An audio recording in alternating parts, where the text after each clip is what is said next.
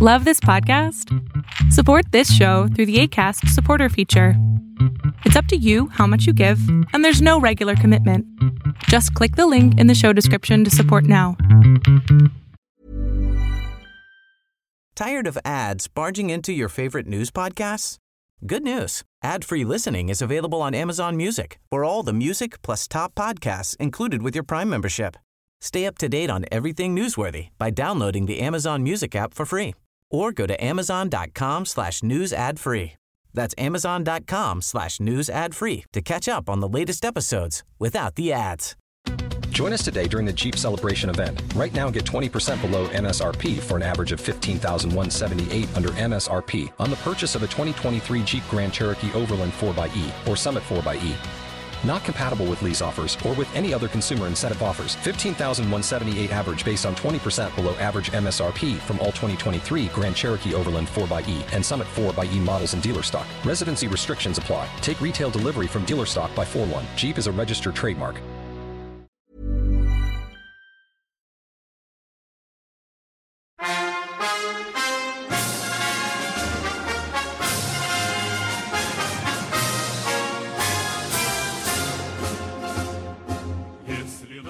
Greetings, comrades, and welcome to the Eastern Border.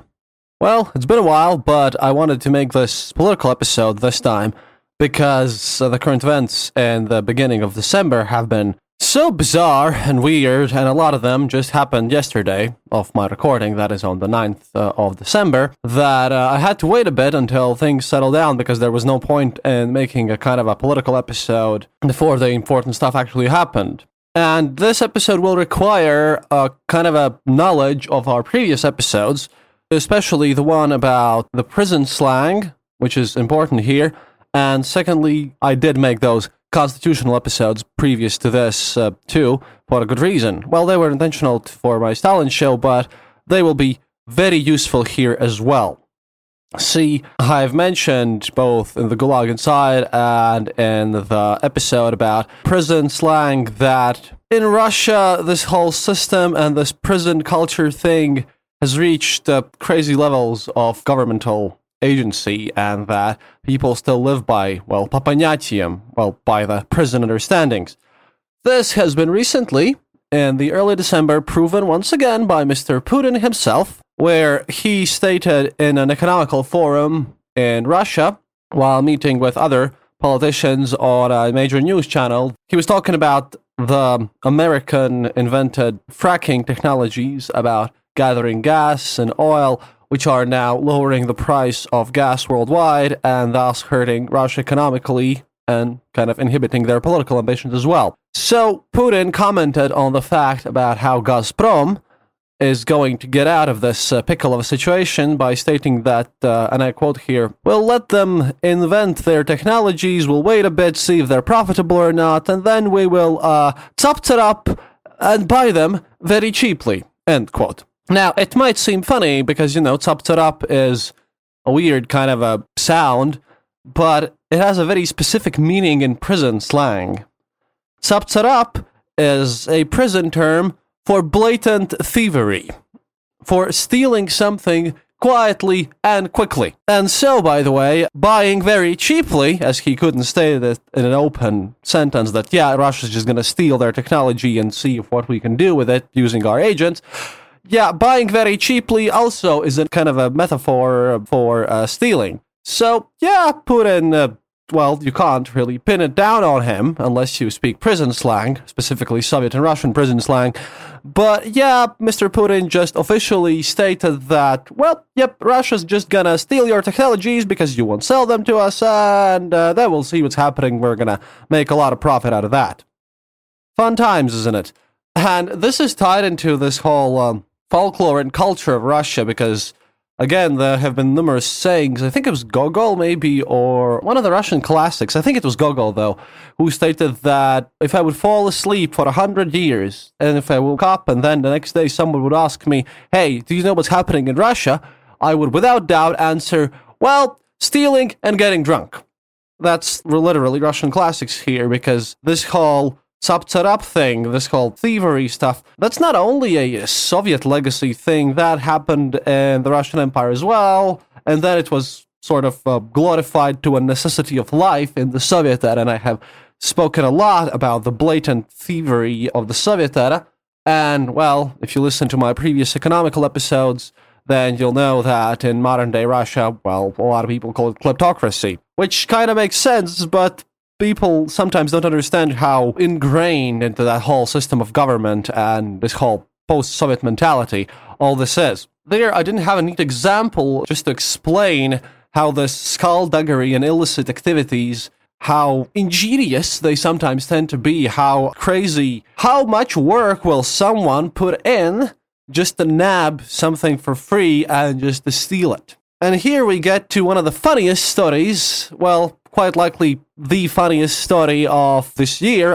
It clearly deserves the nomination. See, in Leningradskaya Oblast, which is around St. Petersburg, a lot of people still call it Leningradskaya, there, and again, I think it was like 5th or 6th of December, police arrested a man for trying to smuggle people from Southeast Asia, illegal immigrants, inside the European Union. See, St. Petersburg is not so far from Finland, so obviously when someone tries to get inside of EU illegally from those other non-EU countries from Southeast Asia, like Vietnam or Laos or something like that, they go through Russia because, well, obviously it's easier that way. And this Russian man, he got arrested together with all the 4 people trying to cross the border illegally, but that's not the point here.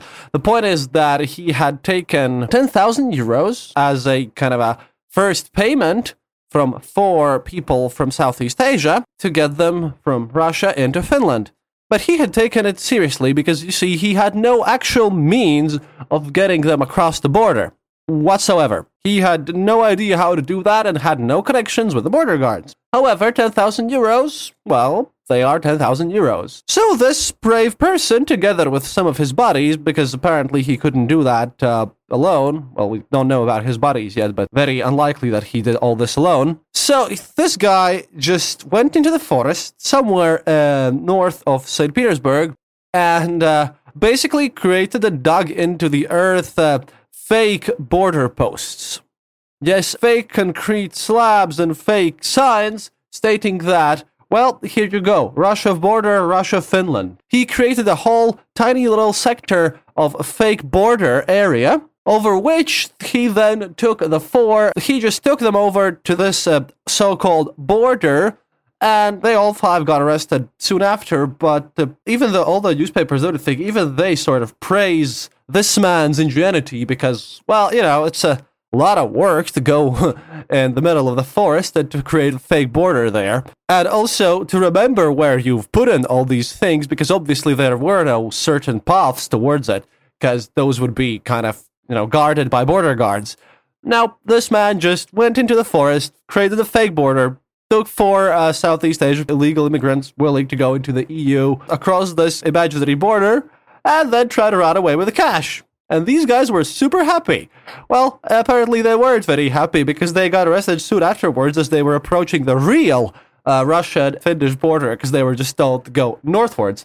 And then, well, the police got them. They told the whole story to the Russian police, and the man got arrested soon after because he didn't manage to escape. But it's still a hilarious story because it shows you the whole Tsap-Tsarap idea. It's just, you can't just steal someone's cash. You have to be a bit careful about it. Create this panache of you know, reliability and everything. And then you can nab things easily and pretend like nothing ever happened. And this kind of characterizes how modern Russian government is acting on each level. Furthermore, they also have a nice little proud tradition of denying everything, even when they've been caught red-handed. That comes from Putin's KGB era because that was one of the rules of the KGB that no matter what, never confess to anything.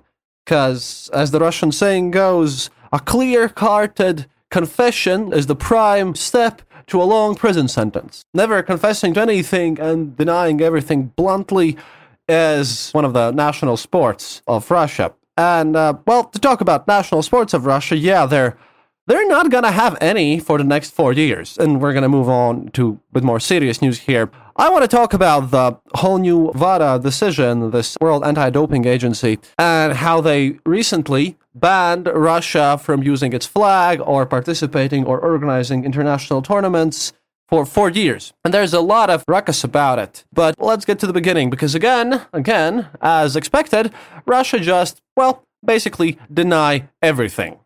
So, what happened originally was that, if you remember in the previous Winter Olympics, there was no Russia team, there were Olympic athletes from Russia. Even that's out of the question at this point, by the way. But what happened was that in 2019, a massive doping scandal happened in Russia. A bunch of Russian Olympic medals from the Sochi Olympics were cancelled. And, that means that Latvia, by the way, got 2 of their first gold medals in Winter Olympics because of that. Even though, everyone in Latvia kind of looked especially at a skeleton there, but that's not the point. The point is that there had been a massive scandal about the state-sponsored administration of illegal pharmaceuticals or doping for the Russian Olympic athletes. This caused Russia to be basically put in a neutral status in the Pyeongchang Olympics, last winter ones.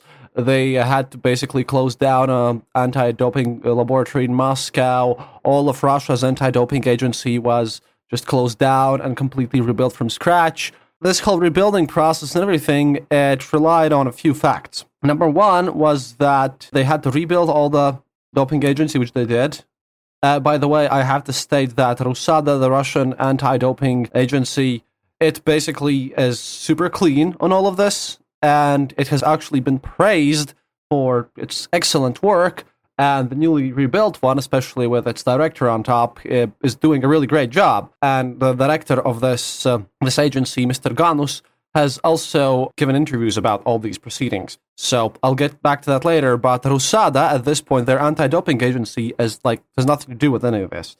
But basically one of the things that would have to reinstitute everything in proper order was the fact that the World Anti-Doping Agency demanded that Russia turn over their databases about various tests performed on the Russian athletes, to find out who's been clean, who hasn't been clean, so that everyone can individually be either banned or justified or whatever. And they demanded that this be done until, they demanded it in 2018, and it had to be done until the 31st of December 2018. That did not happen. They only gave this data to the World Anti-Doping Agency on January 2019, this year. And furthermore, basically, anti-doping agency does not hold the data on its own. It has to be more neutral. Therefore, this data is held inside various laboratories and it's anonymized. And secondly, as a criminal case had been instituted in Russia for all of this massive scandal over doping and everything, this whole thing had been basically taken into custody by a subsection of the FSB, and all these servers and all this data and all these physical samples and everything, they were kind of under the control of so-called investigation committee, which were high-ranking FSB officials during the whole process, and Russian anti-doping agency did not even have access to this data, which means that only super authorized people from the government could have access to this database, or someone with special permits. None of the sports functionaries themselves probably could have acquired this because, you have to have some either high-ranking parliament or police or military kind of clearance to gain access to this data. So, when they brought this data to WADA, what happened was that WADA found out fairly easily that, this data from the database, this whole anonymous list, semi-anonymous to be exact, had been tampered with. And not in an easy way. It had been as far as we know now, 145 athletes had their results deleted and kind of modified from there. Everyone was blaming Rusada for this, but then Rusada came out and told everyone with kind of admittance and support from WADA that, hey guys, we never did anything from this. So it's not about the doping itself, it's about the fact that even after all the previous scandals and even after all this work put in by the Russian sports people and everyone, they basically are still trying to cheat, and this time it's not about cheating on an individual level or even kind of a team level. It's on a state-funded level where they blatantly and, totally unprofessionally basically forge and meddle around with databases and, try to make sure that nobody notices. Well, before I will tell you the results of all this, I have to mention that this was fully expected because, well, one of the athletes, I think he was doing pole jumping or something. One of these athletes had missed 3 doping tests, and for one of them, he had provided a kind of a sign out from a hospital that he had been, medically recovering there. But then it was a simple internet check away that they found out that his given kind of excuse, his paper, was forged because there was no such hospital and no such doctor who had given this kind of excuse paper here. This whole kleptocracy, this whole ex-KGB government, well, not like they know anything about how the internet works or modern technologies. I mean, Mr. Putin himself does not even have a smartphone. He does not read the internet himself. He usually gets his news from various, like in Stalin's era, from various kind of special sources who give him various briefs with information, and then he just reads through them.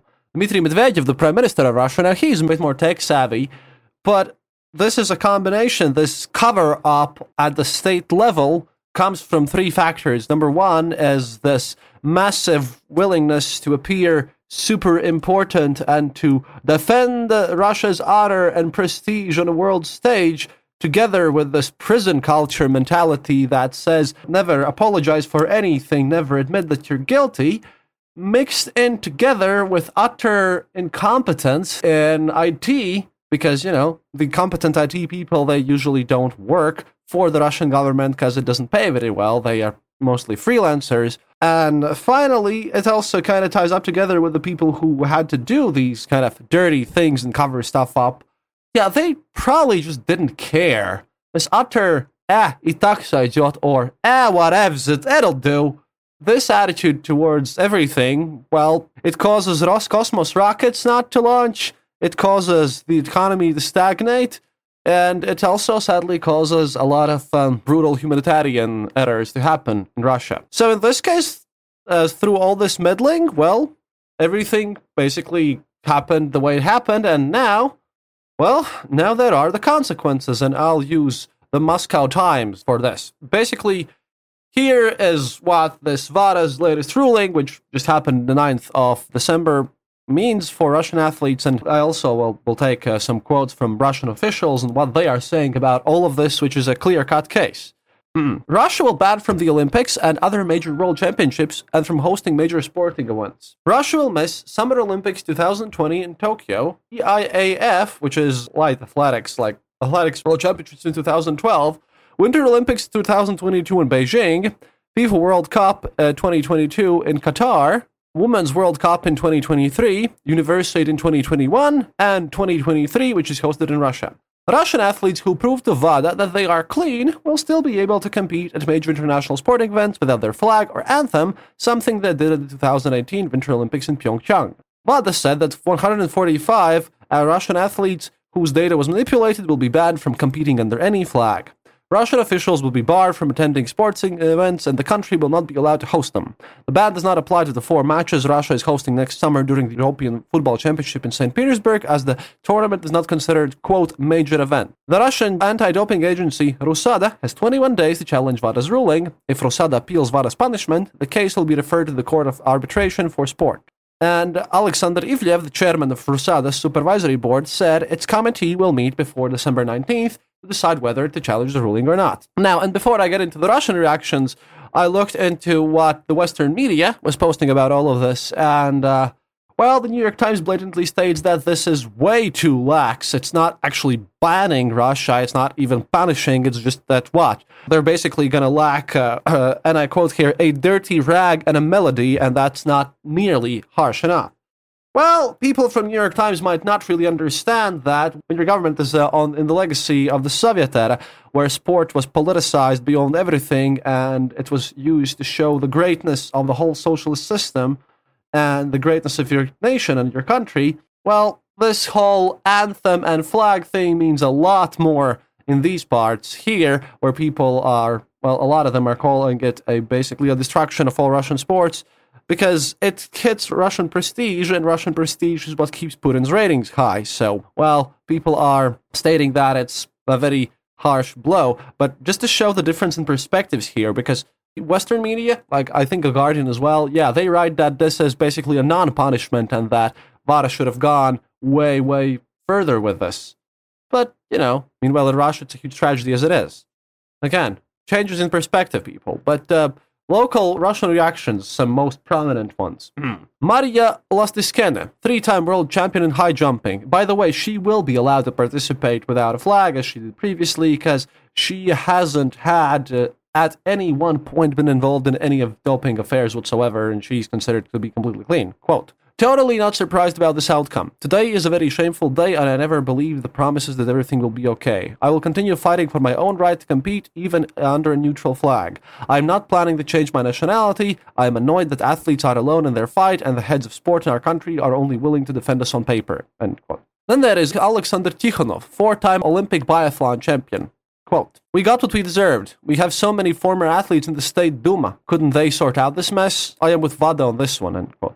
Yevgeny Kafelnikov, Olympic tennis champion, quote, "There was systemized doping in Russia, I have no doubt about it. Someone should be punished for it. Russian sport could have restored its reputation if the people who started it all just went out and said, yes, I screwed up, please forgive me. But no one wants to take responsibility for this. In the end, everything is shifted on the poor athletes," end quote. And now we come to a bit more different sphere. Prime Minister Dmitry Medvedev, quote, "The fact that all these decisions are repeated and often in relation to athletes who have already been punished in one way or another suggests that this is a continuation of the anti-Russian hysteria that has already become a chronic condition." End quote. Yuri Ganus, the head of Rusada, said, quote, "Russia had no chance of winning an appeal against the VADA decision, calling the 4-year ban a tragedy. Some athletes are contemplating leaving Russia," Ganus added, describing the sentiments among athletes as awful. Then there's Igor Lebedev, deputy speaker of the State Duma, quote, "He said the move was a serious blow to Russian sport that required a tough response from Russia's authorities." Mind you, Mr. Lebedev does not mean a tough response in the sense that we're going to sort this out and deal with this and deal with all this massive systemic corruption. No. He means to do some tough responses, basically doing some sanctions or whatever and just, banning some people out from Russia. Then there is Vyacheslav Fetisov, the State Duma's special representative for international interparliamentary and sports development organizations. Quote, "I'm very upset about this, personally upset. This is no longer a negotiation process. The decision has been made. The only option for us is to go to the arbitration court and look for options. I don't know which, since the VADA Executive Committee's decision was unanimous." And then Vasily Titov, the head of the Russian Olympic Summer Sports Federations, quote, "VADA is trying to drive a wedge between the Russian athletes and the state. This is not about sports, it's purely politics." This is how people present it, well, in these parts. But that's not the most interesting part. See, the Summer Olympics happen in, six months or so? And right now, Russia's official strategy, as of, providing a proper response to all of this, isn't to panic or anything. Now, they will, like I said, never admit that you're guilty and never apologize. So what they're going to do is they're going to go through all the possible instances of every court ever and appeal, even though everyone, including the previous leader of VADA, has stated that it's a waste of money and guys, you've been caught red-handed. Look, this has been proven.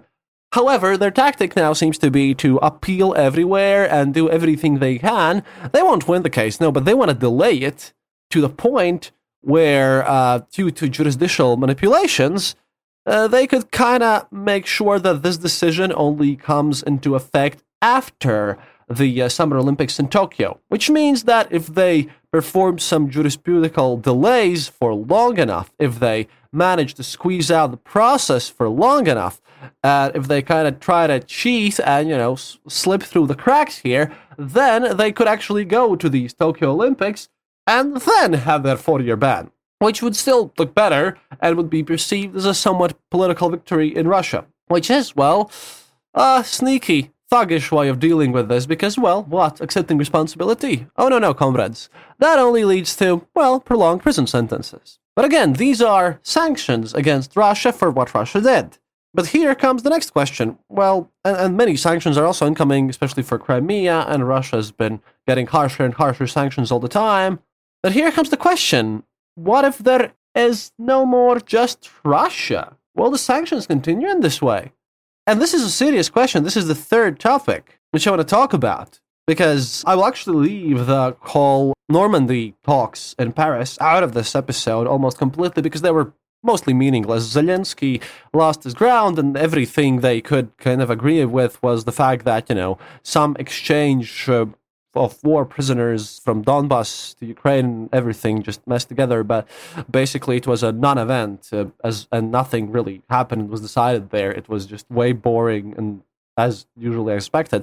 But much more meeting between Putin happened this week. And I'm, of course, going to talk about Belarus and one sociological survey and one very interesting research white paper that has come out by the request of Mr. Dmitry Medvedev, no less, from the Russian Academy of Sciences. Because what if we can deal with this again, через жопу, or through the ass, through the backwards way of dealing things with this whole sanction stuff now. Hey guys, Annette here. Glad to have you with us for a new episode of The Eastern Border. As always, a big thank you to our Patreons. If you're not a Patreon and would like to become one, head over to patreon.com/The Eastern Border to find out how you too can support our show. To keep up to date with all things Eastern Border, follow us on Facebook and Twitter. And don't hesitate to send us a message with your comments and questions. That's it for now. Thank you for listening and see you online. This podcast brought to you by RussianVoiceovers.eu. Enjoy. Say hello to a new era of mental health care. Cerebral is here to help you achieve your mental wellness goals with professional therapy and medication management support. 100% online. You'll experience the all-new Cerebral Way, an innovative approach to mental wellness designed around you. You'll get a personalized treatment plan from a therapist, prescriber, or both in a safe and judgment-free space. Your Cerebral therapist or prescriber will outline a customized plan with clear milestones along the way, so you can get to feeling your best. With Cerebral, you're not alone in your mental health journey. We're here to empower you to live a fulfilling life. So take that first step towards a brighter future and sign up today at Cerebral.com/podcast and use code ACAST to get 15% off your first month. Offer only valid on monthly plans. Other exclusions may apply. Offer ends July 31st, 2024. See site for details. Tired of ads barging into your favorite news podcasts? Good news. Ad-free listening is available on Amazon Music for all the music plus top podcasts included with your Prime membership. Stay up to date on everything newsworthy by downloading the Amazon Music app for free or go to amazon.com/news ad free. That's amazon.com/news ad free to catch up on the latest episodes without the ads.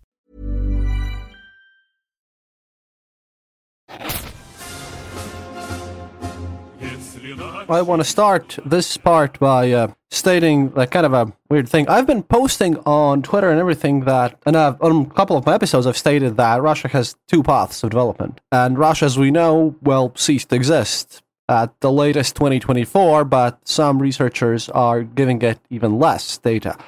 And people often kind of tell that I'm some sort of a soothsayer and everything, and that, what's up with these doomsaying predictions? But, hey, I've been previously very correct on this show about various political happenings, and, this time I have some data to corroborate my investigations and everything.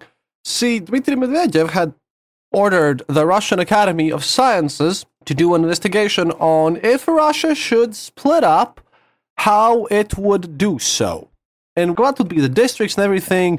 And obviously there's a saying that, it probably would be Moscow with its surroundings, Petersburg, then Far East, then of course Caucasus will split off.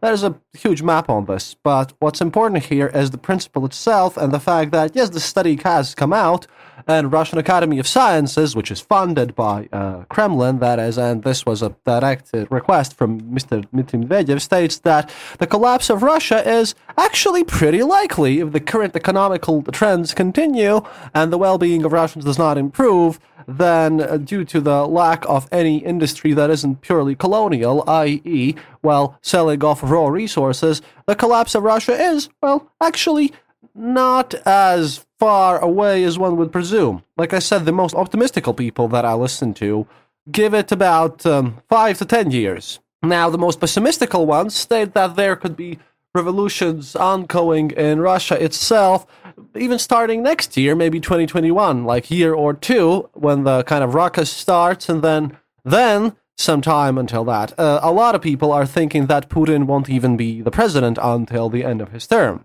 Now, obviously, Putin is trying to rectify all this situation in various means, but yeah, even if Russian Academy of Sciences are now stating this, then, well, things are serious.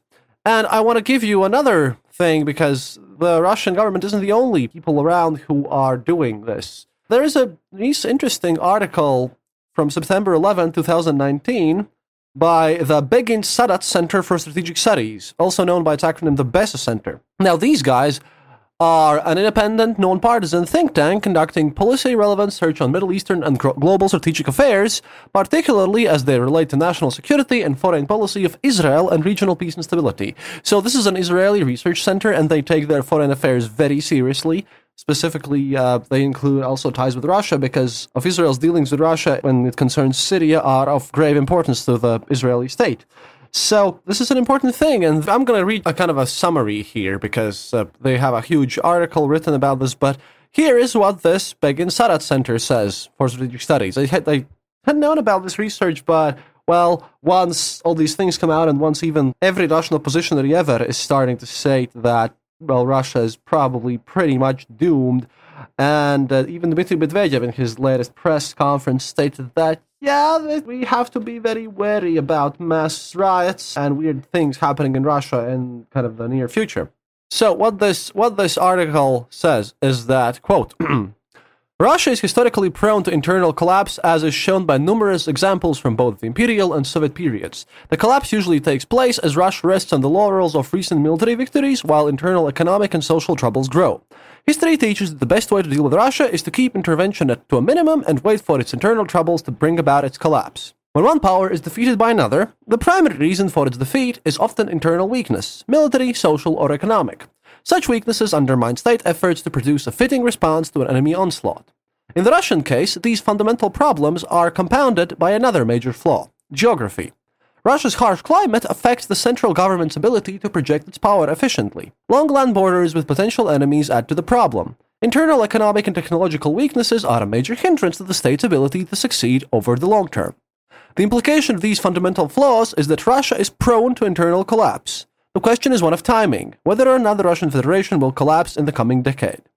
The Soviet example gives us a good overview of the Russian predicament. When World War II ended, the United States saw the prospect looming of a direct multipolar confrontation with the Soviets. George Kennan, a young United States diplomat in Moscow, wrote a report commonly referred to as the Long Telegram, in which he described the strategy to contain and defeat the Soviet Union. Many works have been produced based on his ideas, with most concentrating on his idea of containment. Often disregarded, though, is his far more important idea that the ultimate American victory was essentially assured as early as the 1950s, because the Soviet system, burdened by its economic form and flawed state management, would eventually fail. Kennan, who was a student of Soviet systematic inefficiencies, probably also knew that failure from within was a problem that had haunted Russian leaders throughout the country's history. Consider the time of troubles in the late 16th to early 17th centuries. During that period, internal disturbances led to the Polish occupation of the Russian heartland, including Moscow. We can also look to the end of the Romanov era in 1917, another good example of Russian state collapse. The breakup of the Soviet Union in 1991 is, of course, the most recent example. In every case, a complete breakdown of social order followed the collapse. Note that these Russian defeats were not military. Their major cause was internal economic weakness coupled with military inefficiency that had grown over decades. To put it another way, when Russia was economically strong, and thus militarily strong, it was able to defeat the two largest land operations in world history, in 1812 against Napoleon and in 1941 against Hitler. When weak and left to its own devices, Russia repeatedly collapsed in on itself and transformed into a new system.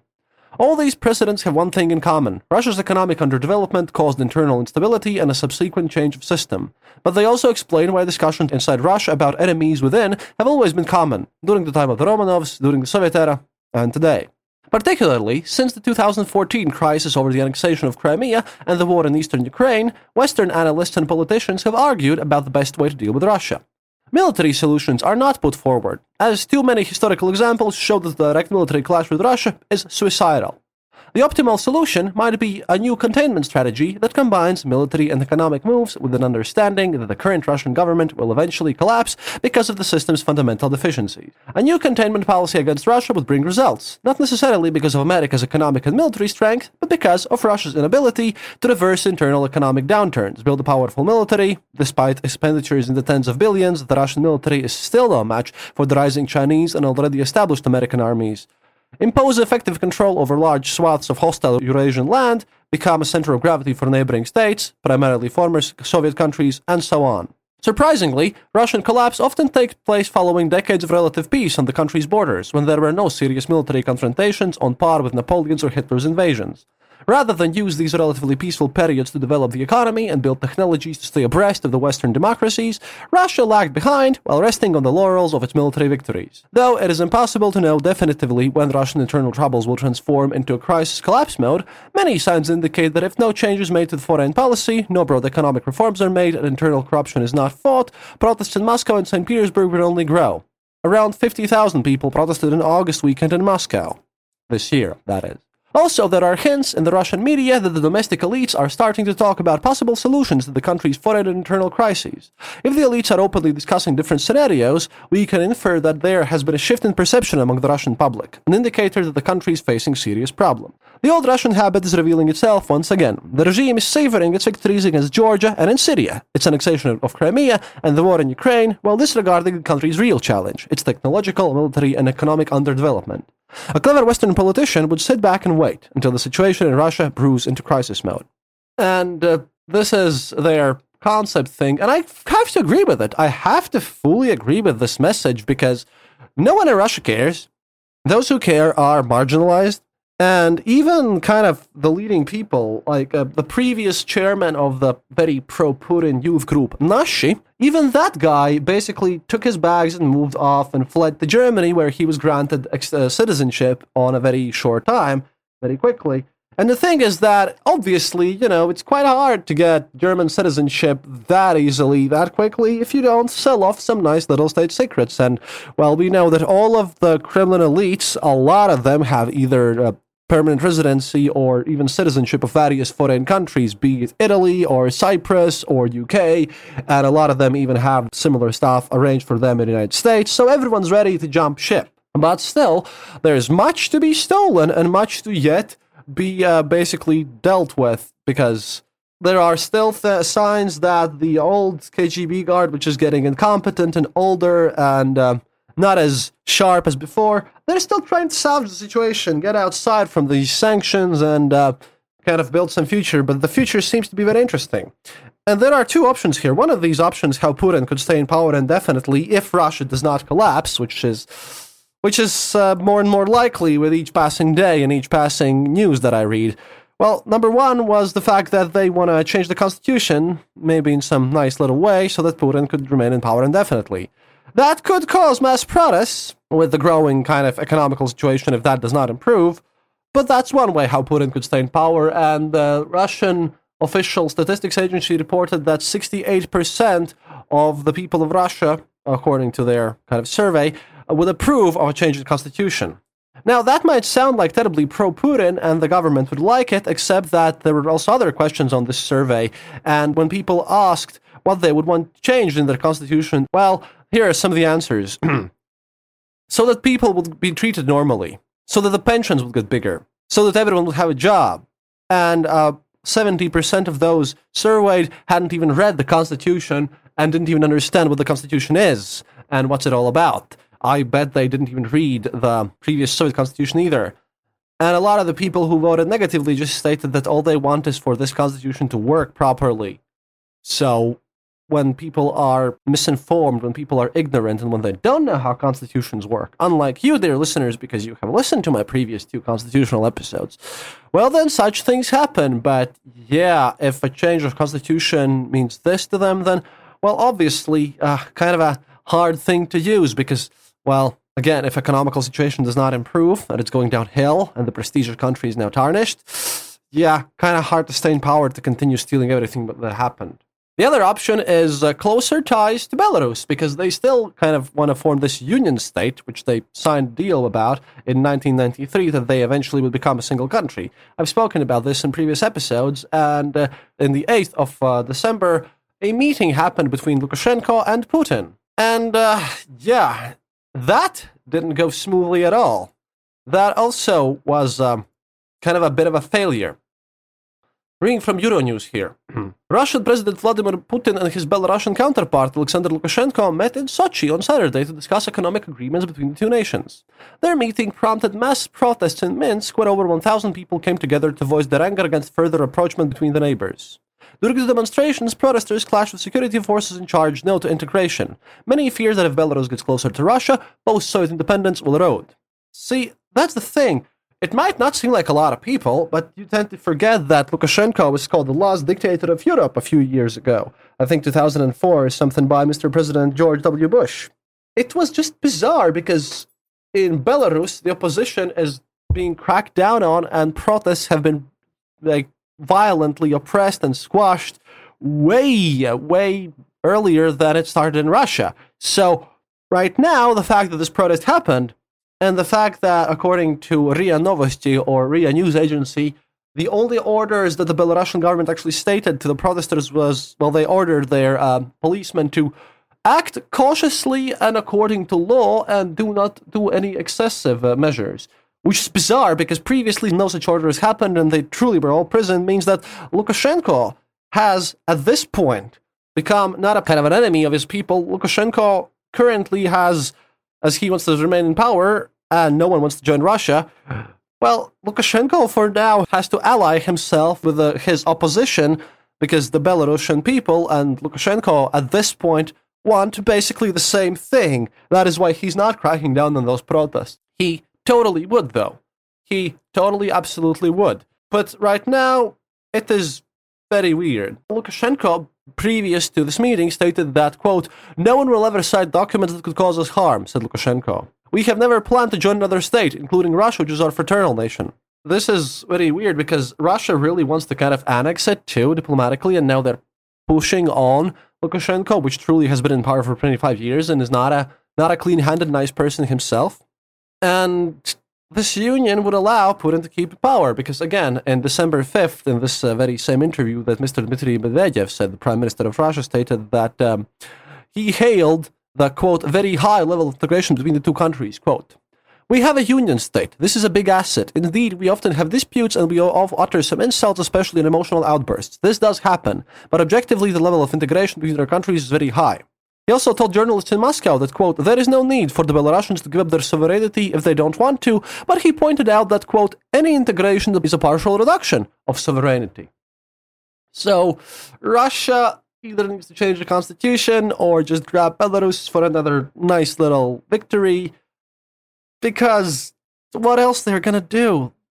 They're grasping at straws at anything from the 20th century realpolitik era, totally ignoring the modern kind of postmodern world, post-industrial world with all of its good things and bad things. They still live in the past, and they want to kind of postpone the solution of the Russian state because, well, like I said, either they're going to pull this off somehow and turn it into the world's largest North Korea, or they're going to solve. And looks like the solution is on the menu. Because, again, and this comes from the Moscow Times, this was their report after this. Talks between the Russian and Belarusian presidents in Sochi Saturday over plans for closer integration of the two countries appear to end in a stalemate. Vladimir Putin and his Belarusian counterpart, Alexander Lukashenko, were locked in negotiations for more than 5 hours at the Black Sea resort Saturday, the Kremlin confirmed, although the pair managed to only strike an agreement to meet for further talks in 2 weeks in St. Petersburg. Basically, they talked for 5 hours. Russian media is now portraying this as a major victory and that many agreements have happened. Even though if you watch their photos, you see that everyone was looking at each other with stern faces, not much was uttered, everyone looked to each other with very, very disappointed views, and Lukashenko left with an English goodbye that is no goodbye at all. And to explain the level of how crashing down everything is and how Lukashenko is fighting back this closer integration with Russia, because, well, there is literally no possible way how Lukashenko would end up on such a deal.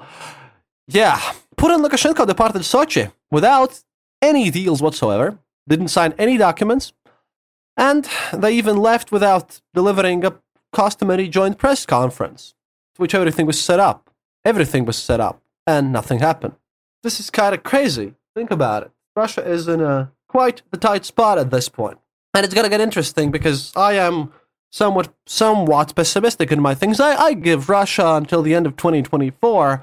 Until Putin is in power, I think he'll manage to somehow, через жопу, through the ass, backwards ass, exactly, put the country and hold it together. But after that, well, we might have chaotic times.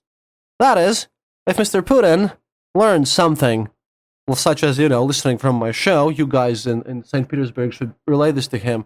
If he learns something from this show and learns from his past mistakes, but that would admit being wrong at some point. And that is against the code of honor of the KGB. Next episode, we're going to be back to the Soviet era, but these shows are harder and harder to make because the history, again, quoting, I don't know, I think Dan Carlin, but Dan Carlin quoted someone else, history does not repeat itself, but it sometimes rhymes. До свидания, товарищи. Thank you for listening to The Eastern Border. If you have any comments or specific details you'd like to know, you're welcome to leave it in the comment section on our site, theeasternborder.lv, and we'll rummage even to the western border to find you an answer. Like this podcast, subscribe to us on iTunes, Stitcher, or on our RSS feed. Happiness is mandatory. Good reviews and donations feed the farmers of our kolkhos in the great motherland. The Eastern Border salutes you. This podcast is part of the Dark Myths Collective. Visit darkmyths.org for more shows like this one, The Dark Myths Void. Tired of ads barging into your favorite news podcasts? Good news. Ad-free listening is available on Amazon Music for all the music plus top podcasts included with your Prime membership. Stay up to date on everything newsworthy by downloading the Amazon Music app for free. Or go to amazon.com/news ad free. That's amazon.com/news ad free to catch up on the latest episodes without the ads. Join us today during the Jeep Celebration event. Right now, get 20% below MSRP for an average of $15,178 under MSRP on the purchase of a 2023 Jeep Grand Cherokee Overland 4xE or Summit 4xE.